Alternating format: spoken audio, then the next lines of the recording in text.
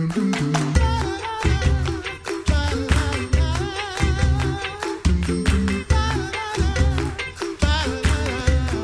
listening to the Coffee Hour. I'm Andy Bates. I'm Sarah Golseth. It is Thursday, May 30th.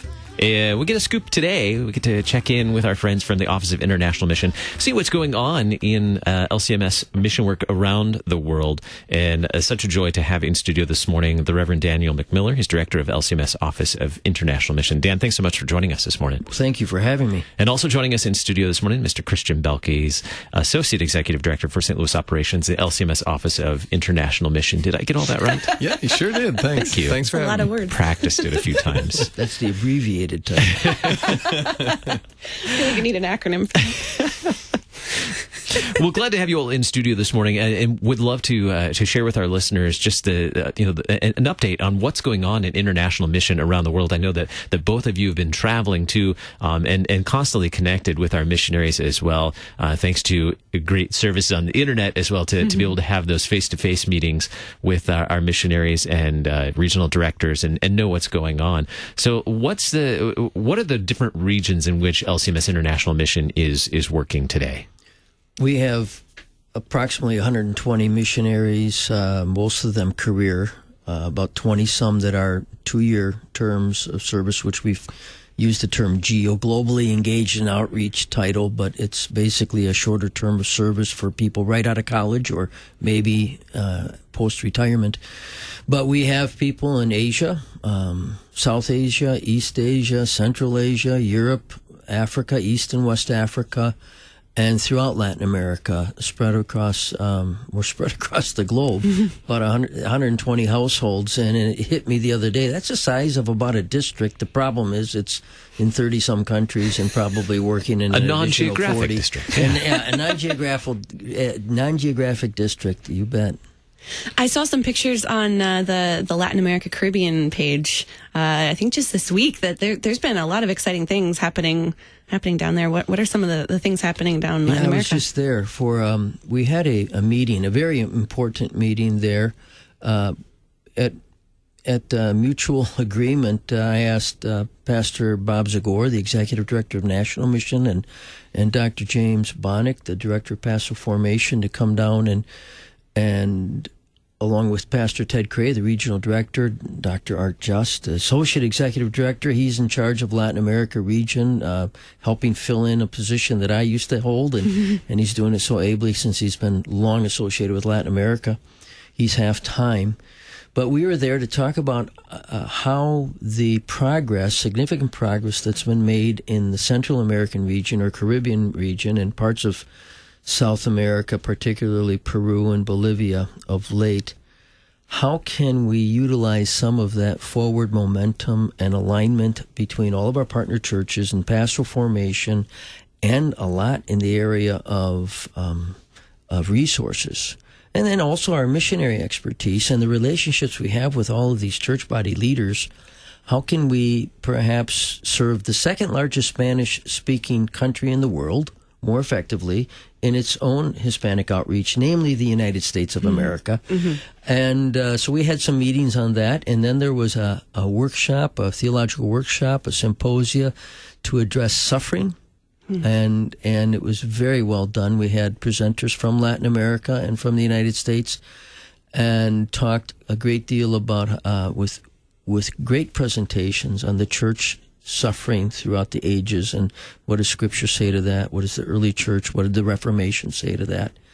And so that was done at the seminary, the new seminary complex. It's very small. I'm quite humble, quite frankly, in Palmar Arriba, outside of Santiago, Dominican Republic. And there were about, 40 Latin American church bodies represented, plus about 15 seminarians. It was very exciting. And there was a graduation that happened. The first graduates of the seminary in that seminary in Santiago, which is a new venture, but going quite well, quite well. So that's, there are about 500 million Spanish-speaking people in the Western Hemisphere, 500 million, and we haven't had a new seminary in 60 years, and we've lost some seminaries in the process. So this is long overdue to have an additional Spanish-speaking seminary. I commend everyone who's been involved in that task. And the cooperation we've had with both of our seminaries here in the United States in that venture.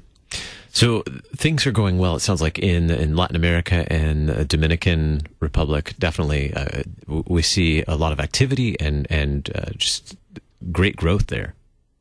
Yeah, growth in terms of outreach, evangelism, catechesis, church planting, that takes a long time to get the attraction on that. You can't send a person in and overnight plant a church. But we're seeing traction, not only in the Dominican Republic, but places like Peru, new partnerships in Bolivia. Belize is new.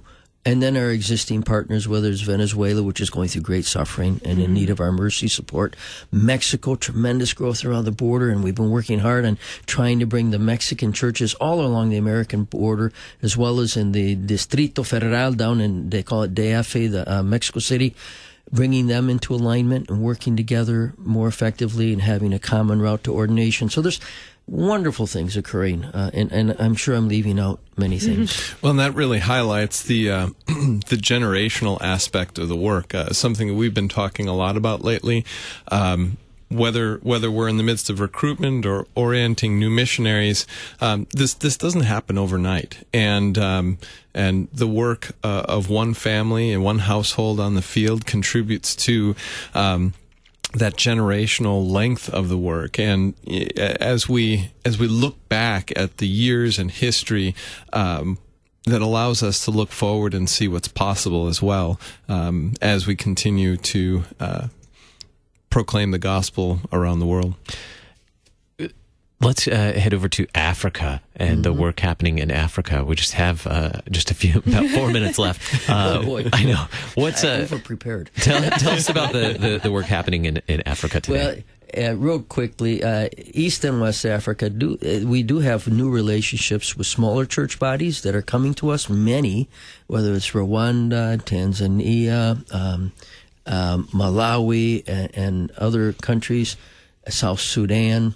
But in West Africa, the biggest challenge we have right now in Francophone Africa is probably the Democratic Republic of the Congo, formerly Zaire.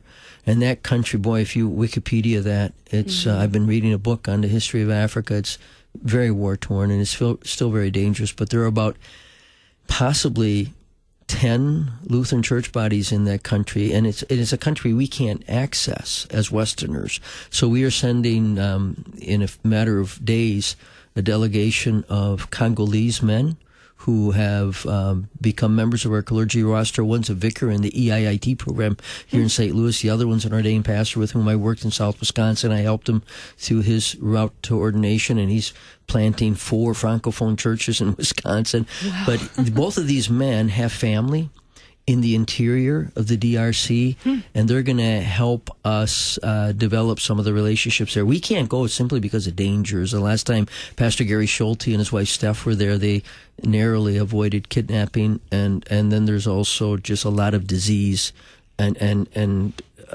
it's very, very remote where the main work has to be done. And West Africa is a continual trial because there's wonderful opportunities, but we have, and Christian talked to this, the challenge of safety. Yeah, Christian's worked on that a lot. Yep. Wanting to go to the ends of the earth and yet care for and understand the safety concerns for your people, and balancing that tension and praying for wisdom as we make decisions about where to send people and what work to engage in. Yeah, absolutely. So we have a little under 2 minutes left. What's happening in Europe and maybe Asia? Well, Baltic states are hopping. The church outside of St. Petersburg, or the seminaries in Koltushe, the Ingrian Lutheran Church of Russia, they recently separated from the LWF, but we have missionaries there, and Dr. Charles Courtwright, Pastor Jerry Lawson, soon to join there, Alyssa Anders, and Sarah Harms, teaching ESL, the 2 ladies doing great work. But we have a wonderful relationship there and building up that seminary. Also in Latvia, in Riga, the church body there has about 280 congregations. It is the church of the country, about 250,000 members, and Bishop Bonog's there is asked for our help. So we have Dr. John Bombaro, his wife Melinda. They're going there to teach at the seminary. And believe it or not, in Riga, Latvia, that's an English-speaking seminary. Oh, wow. So we have new ventures there. And then Lithuania has come a long way. We have a wonderful relationship there. So if you go from Latvia, Lithuania, into outside of St. Petersburg, there's a lot of new momentum and movement, and we're thankful for that, and men and women willing to serve there. How can we follow what's going on in international mission? Well, many missionaries have newsletters, and you can visit us at international.lcms.org as well for news stories and updates about the work that's happening around the world. The Reverend Daniel McMiller, Director of LCMS Office of International Mission, Mr. Christian Boehlke, LCMS Office of International Mission Associate Executive Director. Thank you so much for being our guest on the Coffee Hour today. Thank you. Both. Yeah.